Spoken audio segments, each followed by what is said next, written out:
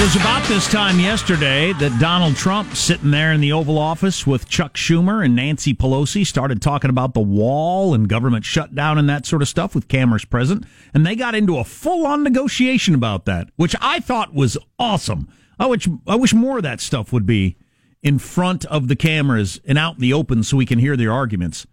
That was quite something. For whatever reason, Nancy and Chuck kept saying, can we move this behind closed doors? I liked it out in the open, but Marshall's got more on that in his news coming up in a little bit. And we're going to talk to a reporter coming up a little bit later about what are the exact battle lines on this. The government runs out of money for a partial shutdown, I believe, on the 21st. And Donald Trump, at least so far, is saying either I get funding for my wall or I'm okay. I'm not going to sign whatever bill that goes through that doesn't include funding for the wall. We'll see who blinks. We always have these standoffs. Somebody always blinks, then somebody always gets blamed. We'll see how it turns out. Interesting article in the New York Post about climate change. So you're seeing the riots in France that started with a gas tax hike that was proposed to, well, it was in effect, to combat climate change. The idea being, this money is going to go to help make the world a better place and pull back on pollutants and all that sort of stuff. People started rioting, and they've been rioting for 5 weeks. So I came across this article in the New York Post that I really thought was interesting about getting it right on the whole climate change, the politics of it, and just recognizing what is. The data shows that for all the evidence that does exist that climate change is real, man-made, and dangerous, you might disagree with that, but just go with it for now. Don't get all worked up. And despite wide public acceptance of those propositions, polling does show that most people believe that. People in the United States don't necessarily want to stop climate change in the sense of being willing to pay the cost, which is the only sense that really matters. If politically people aren't willing to themselves pay a price for this, it doesn't really make any difference. So, in other words, we believe it's true, but think, well, it's true, but I think most people have the feeling of, what can I do about it? It's too far off, and I'm not willing to take a financial hit for it. The public's level of concern about climate change has not risen meaningfully over the past 20 years. So as we get more and more information and hotter temperatures and this example and that example, and you see icebergs melting and polar bears having no place to stand and all that sort of stuff, over the last 20 years, people's concern about it hasn't really moved in 20 years. And addressing the problem with government action ranks among one of the lowest priorities for Americans, according to a review of the public opinion literature published last year by New York University. In a series of open-ended Gallup surveys this year asking Americans to name the most important problems facing the country, environmental issues never scored above 3%. If you live in an area like I do, where you're surrounded by a lot of people that talk about this all the time, it's their religion. Their religion is climate change, and you can't have a conversation where climate change doesn't come up, and everybody drives a Prius or something, and you're an awful person if you don't. You got to remember that for the rest of the country, there aren't that many people talking about it. It never scored above 3% in all these Gallup surveys. Even before the recent riots against President Macron's climate-related fuel tax in France, there was a quieter backlash in the U.S. Anti-fossil fuel referendums lost in Colorado, Washington, and Arizona during the midterms, where people just said, I'm not willing to pay extra this percent on this to try to deal with this. Undoubtedly, there have been some well-funded efforts to sow climate skepticism in recent decades. President Trump talks about it. But again, the polls show that most people believe it's true. They're just not willing to make any personal sacrifices for it. Slashing carbon emissions is a cause that has no core constituency with a concentrated interest in policy change, while a majority of people benefit from arrangements that currently cause climate change. And that's just the way it is, and it's going to be that way for some time to come, which is something we have been saying for quite a while. There was a pretty good story in the New York Times over the weekend about the last time this happened. I don't have my notes in front of me right now, which era it was. It was many tens of, I think it was hundreds of thousands of years ago that the Earth got this warm and killed off, I think, 90% of the life on Earth. And they say we could be headed toward a similar result, but their timetable for this happening was We're on the same trajectory as that mass extinction that occurred, but it will take several thousand years for it to occur if we stay on the same trajectory. And there's no guarantee that we will stay on the same trajectory. But even if we did, it will take thousands of years to occur. I was talking to some people the other night at a function who were really worried about climate change and said, we're all going to die. What difference does this make if we're all going to die? Well, if we're all going to die several thousand years from now, I'm not sure you can get anybody to sign up for an extra quarter a gallon gas tax. It's just not the way people are built. It's not the way I'm built anyway. It's not the way they're apparently built in France. And, they're way more sympathetic toward this sort of stuff in France than we are, and they've been rioting in the streets for 5 weeks over it. Anyway, I like that article in the conclusion from the political scientists that there's just no mass constituency for doing something about it, while there is a mass constituency for continuing it the same way. And that's the way it's going to be for some time to come. Now, for politicians, it is a good wedge issue, and it's something to get on the campaign trail and talk about Trump being a science denier and all that. But the realities of politics, I don't think anything major is going to happen for a very, very long time. So I want to take a break. When we come back, we'll tell you about the Monopoly Man. Yes. We want to link that at ArmstrongandGetty.com. When the number, it's already there. Oh, you got to check out the video. It's pretty hilarious. Good montage of the guy in the Monopoly outfit. Getting behind the Google execs at the hearing yesterday and getting in the he had the Alyssa Milano seat. How do you get that? Is it that easy to get a seat right in camera view? This is the second congressional hearing that he's shown up to in Monopoly outfits. With his top hat and his mustaches and his giant novelty $100 bills. It's pretty damn funny. We have that linked at ArmstrongandGetty.com. Stay tuned to the Armstrong and Getty Show. Armstrong and Getty. The conscience of the nation.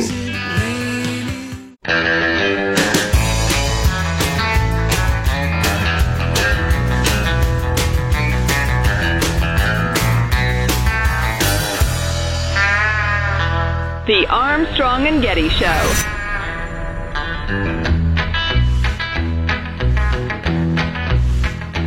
Oh, that label man said, son, now can you sing a little bit more clear?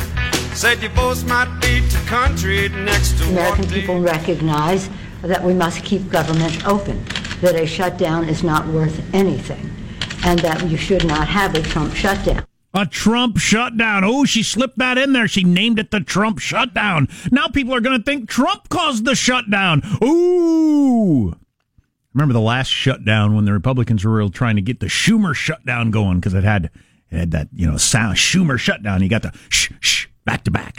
Remember the last shutdown? What? The last shutdown when they were putting ropes on forests and saying you can't go? That was, and I don't know how many people even caught on to that, but yeah, where they were putting orange cones in front of hiking trails. The outside is closed today. Yeah, exactly. Moose out front should have told you. The best one was I'm into this because I've been to Mount Rushmore in South Dakota 100 times, but the pullouts alongside the road where you can see Mount Rushmore's from there, they put cones there so you're not allowed to pull out. That's the government shutdown. What the hell is that? Anyway, we've got more about the wall brawl or the shutdown showdown, whatever you want to call it, coming up in Marshall's News in just a little bit. I thought it was awesome. I wish we did it. I wish they did that every day.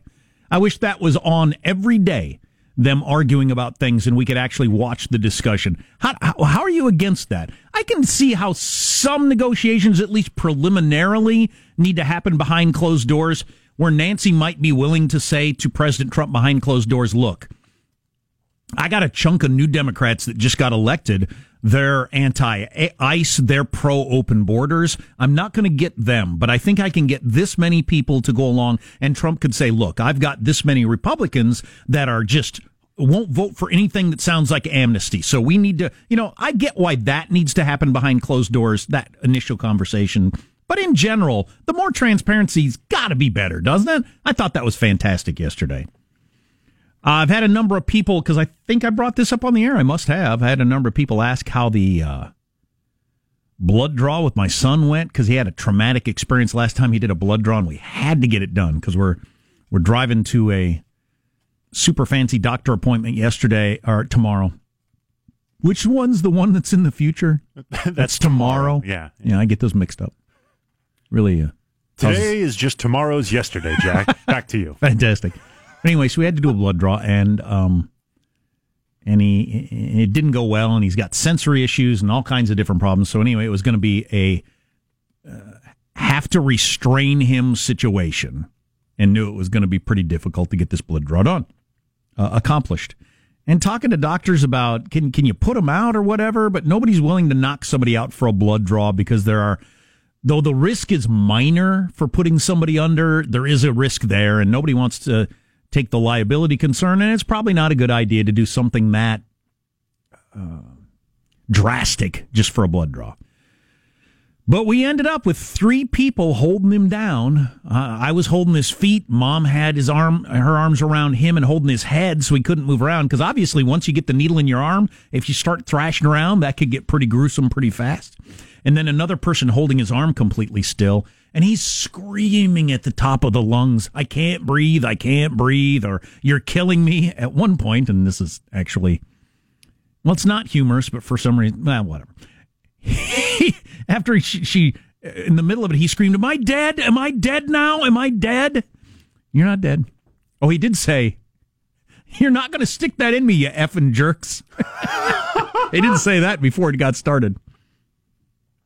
But he was in full-on panic mode, and I was like this as a kid, too, whatever, and the fear just overtakes you. Completely irrational fear, right? The pain is minimal. He does things that painful and fights with his brother every single day. It's not about the pain. It's the fear. It's the, I don't know what it is, but I had it particularly as a kid, too. Partially the having something done to you, right? I think is, And then once you start struggling and somebody start holding you, it almost becomes an involuntary reaction. You can't stop yourself from fighting to try to get free, and especially if you feel like you can't breathe, and it's just horrible. So then we're holding him. He's screaming, I'm dying, I can't breathe. We're trying to hold him. They're doing the blood draw. They had to get a tremendous amount of blood, so this took a really long time. They just kept filling vial after vial. Then at some point he goes, wah, and just projectile vomits all over everybody, all over everything, because he is so upset and so nervous. That was a fairly ugly scene. Oh. And that's just, man, that's one of those parenting things. Just part of being a parent. All your instincts as a parent, of course, are to protect your child and keep them from pain. And there you are, holding them down, subjecting them to pain for a greater good, but it doesn't feel that way at the time. Oh, that was ugly. Not looking forward to that anytime soon. And he did get the world's biggest Lego set, because that's what Mom promised him. So we went to Target. He picked out a giant Lego set at great expense and spent all day and all night, because he stayed up all night building his Lego set. But he said, I'm never doing that again. Those effing jerks. He drops more F-bombs than any sailor you've ever met in your life. Honest to God, this is what my son says, my 6-year-old. Now, maybe you're going to say this is bad parenting, that he says this sort of thing. I'll tell you, his older brother never says anything like this at all. So I think it's just his demeanor. Doctor ever tries to do that again, I'm going to punch him in the effing nuts. That's what he said to me. He's 6. He's got a game plan. He's got a plan. So I don't know if he's going to be Colin McGregor when he grows up or what. So we're going to the doctor tomorrow. Hope we can figure something out from the blood draw. Back to the wall and the showdown and all that sort of stuff. I was taking in the coverage of it all day, having watched the 15-minute conversation between the president and the minority leader in the Senate and the soon-to-be Speaker of the House about shutting down the government and building a wall and immigration and all that sort of thing. And I was, as usual, it's eye of the beholder stuff, right?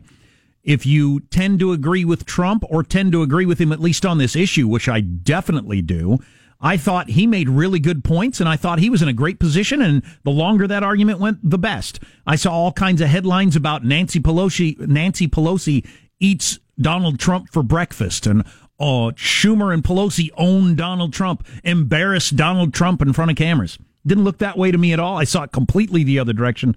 Eye of the beholder. From the New York Times, it showcased the interplay of two politicians playing to very different bases. Mr. Trump appealing to his core anti-immigration supporters. Oh, that's what he was doing, appealing to anti-immigration supporters. You want to throw the word illegal in there somewhere, since that's what it's all about? Illegal immigration? No, you want to make it sound like he's anti-immigration and all his supporters. And Ms. Pelosi, her party's nominee for House Speaker, to the young liberal lawmakers she needs to keep in her camp ahead of a formal election next month that she must win to secure the gavel. It is worth pointing out, she hasn't actually been voted in as Speaker of the House. While everybody expects her to win it, if she came out too conciliatory of that meeting yesterday, or sounding too anti-immigrant herself, or willing to do anything about border security, she might not end up being Speaker. If there's a big enough chunk of people that are anti-ICE and pro-open borders, she might not end up being Speaker. There's a lot at stake there in that, and Marshall here in just a couple of minutes is going to play you another long clip of that. Good stuff. Absolutely good stuff. I want to hear this. Somebody quits at Walmart on the loudspeaker. Is that what they did? Yeah, over the just the intercom, right? If we need an extra checker on aisle checkout lane 7. He hijacked that on his way out the door. I'm not going to teach my kids this at all, speaking of good parenting. My dad always said, like, when he put in his 2 weeks' notice, he left the job, he worked every bit as hard as he ever did up until the last minute. And that's stuck in my head. That seems like a good way to do it. In the modern era, though, since your former employees can't say anything bad about you, no matter what you do, they can't say anything bad about you. All they can do is say, Jack Armstrong worked here from November of 95 to December of 2018. That's all we can tell you. No matter what I did, you might as well go out in a blaze of glory. Nobody can say anything about it. Here's somebody quitting at Walmart. Attention all shoppers, associates, and management. I would like to say to all of you today that nobody should work here, ever. Our managers will make promises and never keep them, and not only that, they will preach to us about how they care about their employees, but about a month ago, my boss, assistant manager Cora, called me a waste of time and management did nothing to help. Management will also try and save money every step of the way, including cutting benefits of a full-time associate down to part-time, even though he worked 40-plus hours a week. I've been a loyal employee here for over a year and a half, and I'm sick of all the bogus write-ups and my job. F*** management, f*** this job, and f*** Walmart. Was there some cheering in the background there? A smattering of applause there. Was that from other Walmart employees or shoppers? A combination of both. If I'm a shopper, I'm thinking, all right, got a floor show with me buying, my groceries and picking up some dog food. Got a little floor show. All right, thank you, Mr. Lazy or whatever your problem is. His boss called him. I've been a loyal employee for 14 months. Yeah, a year and a half. Well, whoop-de-doo. Dude, you work at Walmart. So the boss said he was a waste of time. And then what was it? Didn't have any follow-up or something? I guess he tried to take that up to higher-ups and didn't get anywhere with it. Because they probably said, yeah, you are a waste of time. You know what's a good example of that? This meeting right here that you brought us all into. I am surprised that doesn't happen more often in the modern world where your former employer can't say anything bad about you. You could do practically anything on your way out the door, right? And they can't say anything. Yeah, they don't need to say it. It's a viral video now. They Google this gent's name and they just see this now. That's true, but I don't like that law either. I mean, we've tried to hire people before, and you're hearing some rumors, but you call the employers and they don't say anything but the dates they worked there. Well, come on, can't you give me a wink and a nod? Go like this if he stole. I mean, right? How are you supposed to know?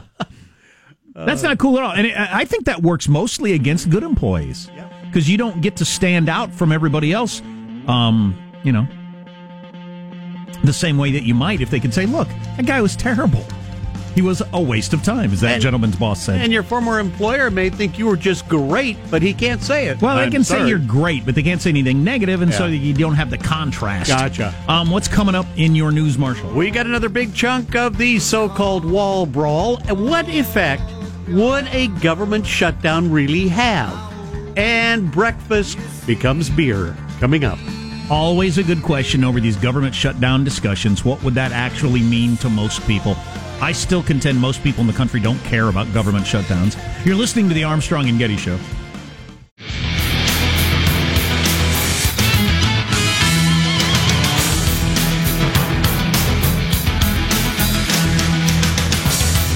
Got this text, got a similar text from a number of people who are in management This is what you do if somebody calls for references and you had a former bad employee that, for instance, did that Walmart maneuver where they jumped on the microphone and told off management to the customers.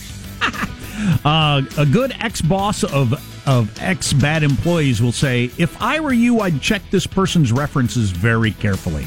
I guess that's code for don't go there. Oh.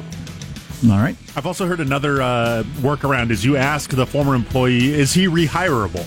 The employer. Yeah, the former employer. Would you rehire this Good person? one. Is he rehireable? That sort of thing. Yeah, not with a gun to my head. If that's their answer, there you go. Let's get the news now with Marcia Phillips. Well, during what is being called the wall brawl, President Trump threatened to shut down the federal government unless he gets money for his long-promised border wall.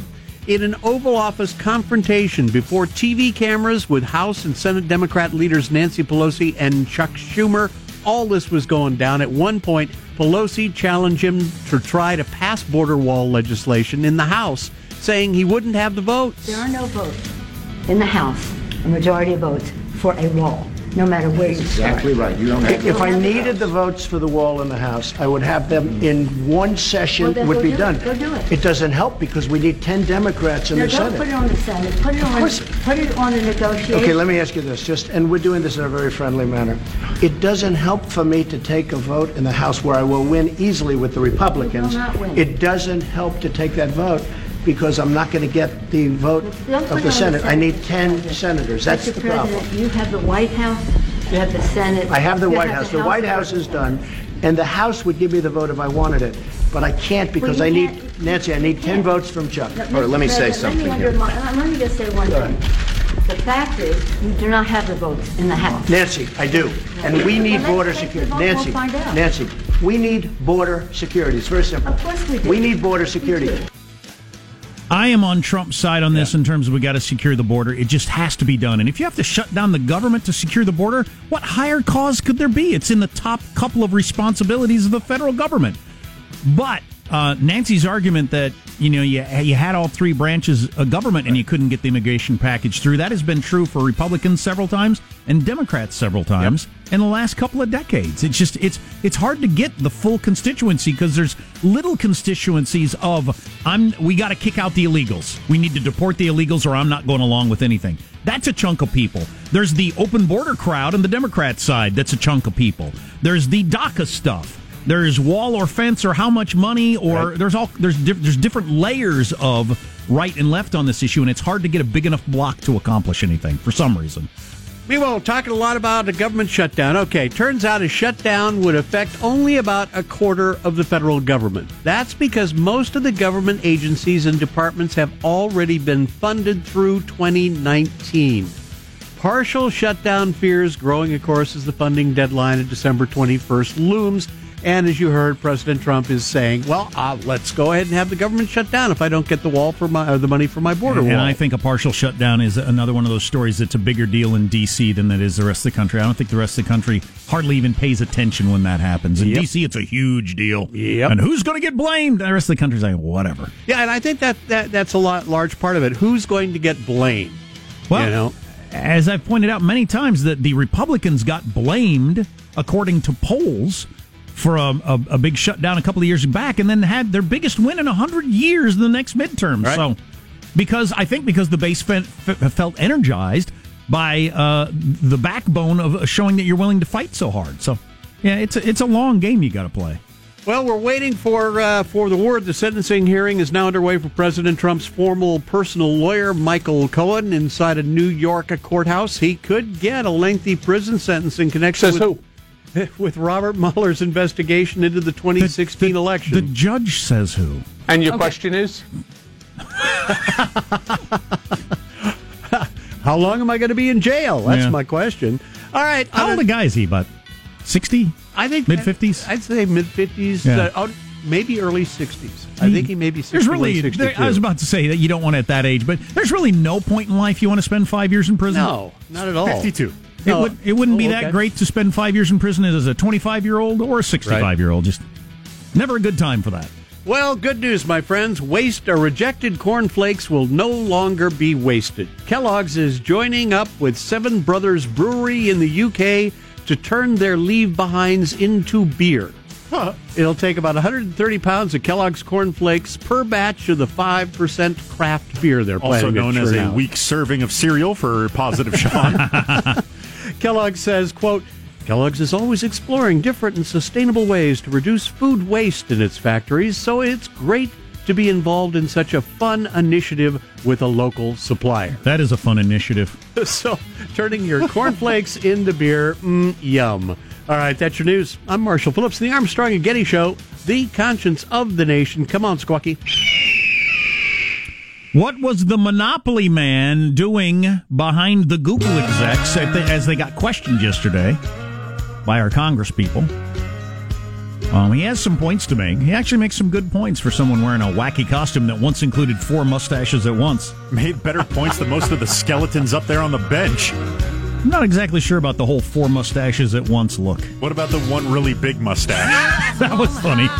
The one giant mustache. Right in camera shot. Did you see it, like in the 4 mustache one of the mustaches was on his monocle? So do they not have a way to get an angle where they don't get these people? They can't say, can we move the camera over here so we don't get that guy?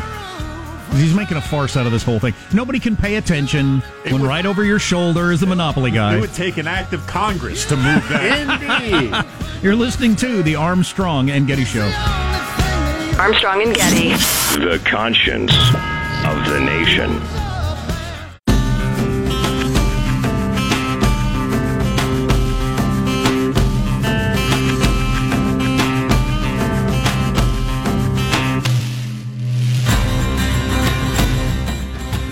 The Armstrong and Getty Show. Lay down in sweet surrender.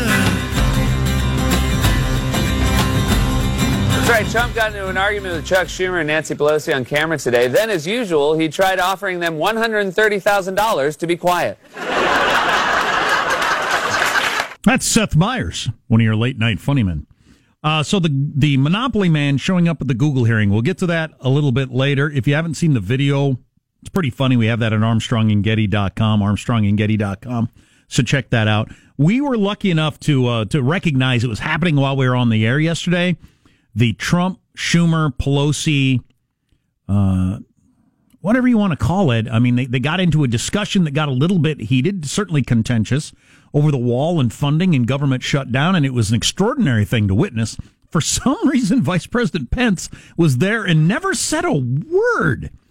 Didn't feel like, since I'm sitting here, I should probably throw in something so it doesn't seem ridiculous, but no, he didn't say a word.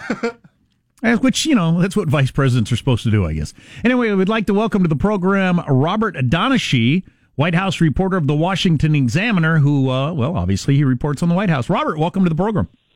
Hey, thanks for having me. So we're trying to nail down what the particulars are here. What does each side want at the core of this negotiation?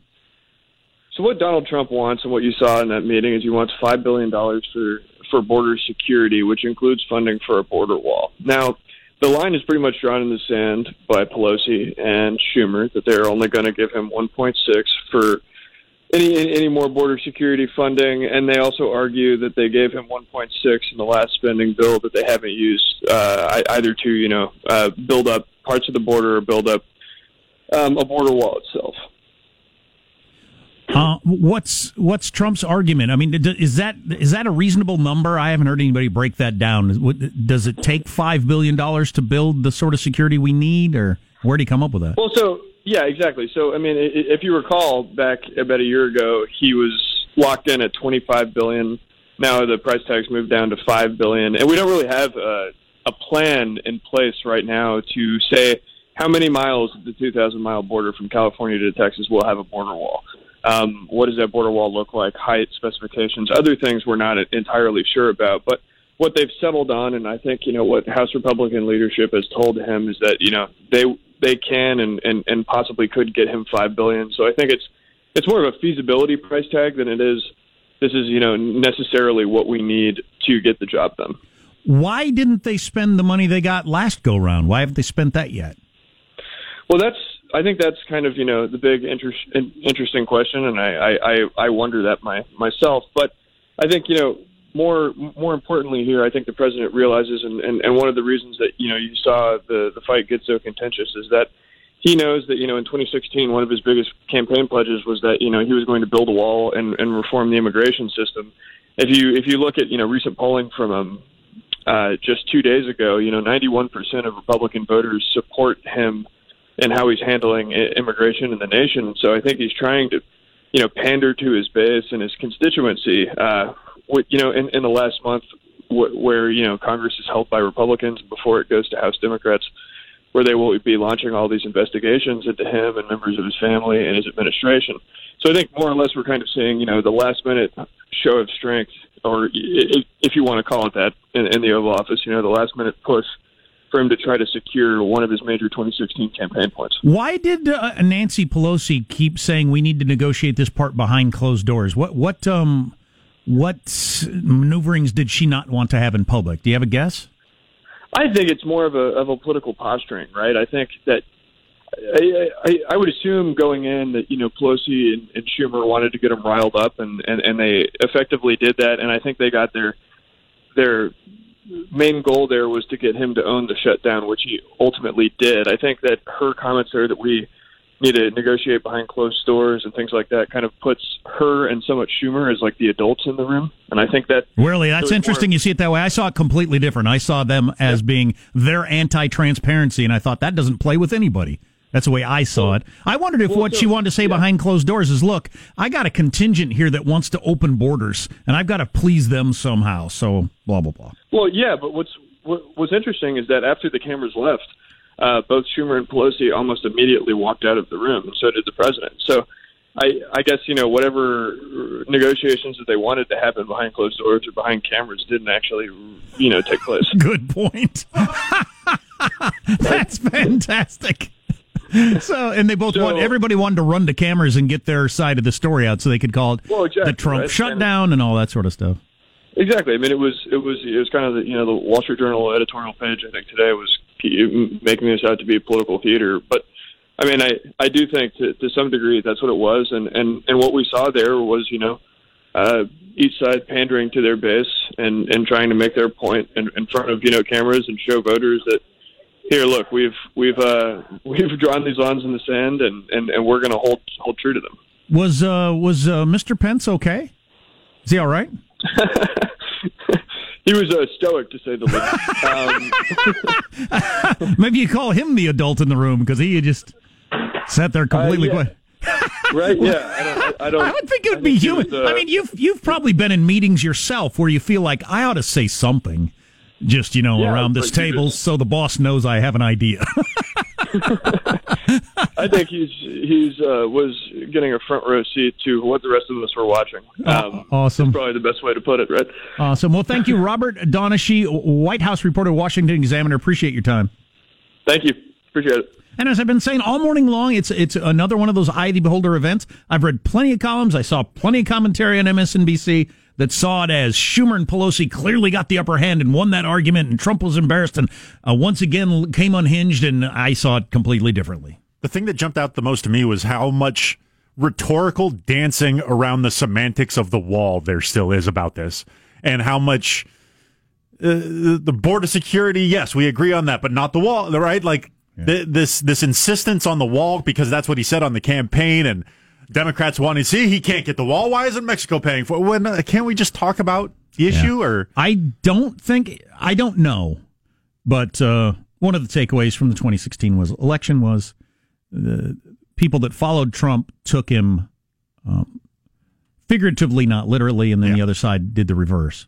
And I think most Trump supporters are fine with this, as long as the border's secured. I don't care if it's a fence with barbed wire on it or a wall or drones or whatever. We just want to secure the border. It doesn't have to be a wall. I think that the supporters are okay with that. I know I am, just as long as the border's secure, whatever is the best, cheapest, most effective way to do that. It doesn't have to be a brick wall, but people like to try to beat him up on it. You said a wall. This is not a wall. This is a fence. So I don't know.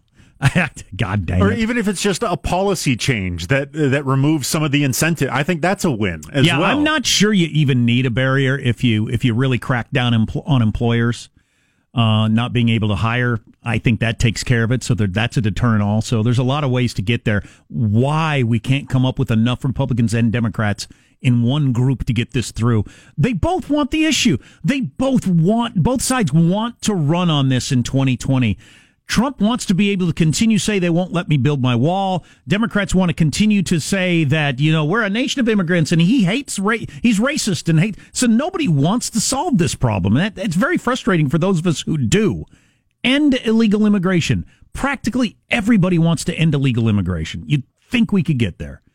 I don't know what's going to happen with this shutdown. I don't know if he's going to hang tight on it or somebody will give. Or better take in all the trees that you can look at while you can, because once the government shuts down, the outside is closed. That's right. No hiking trails for you. The guy's name is Ian Madrigal, probably. Ian Madrigal.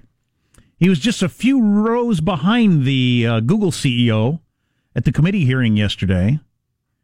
He likes to dress as rich Uncle Pennybags from the Monopoly game.